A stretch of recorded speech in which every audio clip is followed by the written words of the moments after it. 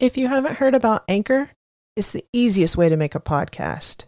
There's creation tools that allow you to record and edit your podcast right from your phone or your computer. Anchor will distribute your podcast for you, so it can be heard on Spotify, Apple Podcast, and many more.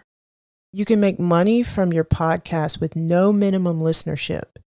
It's everything you need to make a podcast all in one place. And guess what? It's free. So download the free Anchor app or go to anchor.fm to get started. On next week's episode.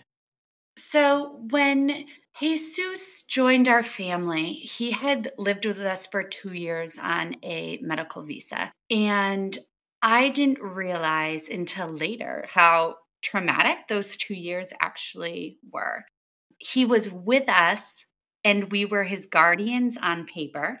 And yet we had to reapply every few months for permission for him to stay in the United States and continue to receive his life-changing care from Shriners Hospital. And that was incredibly stressful. I didn't realize that I had felt a feeling for a very long time that my child would be taken away from me. At that point, we had all intent to adopt Jesus. We were just waiting for everything to align.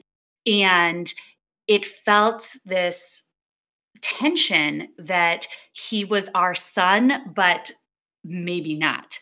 And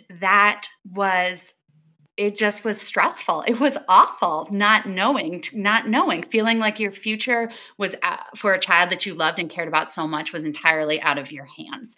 That was really difficult. And so when he actually became our son, when the papers were actually signed, when we knew that there was no way that a government would ever tear us apart, that was an incredible relief. I felt like I had won the lottery a million times over. I could not believe the luck, the joy, the gift that I had been given to be Jesus's mom. We're growing, but there's always room for more You Talk fam. So if a particular episode or story moves you, share it with a friend you think should hear it.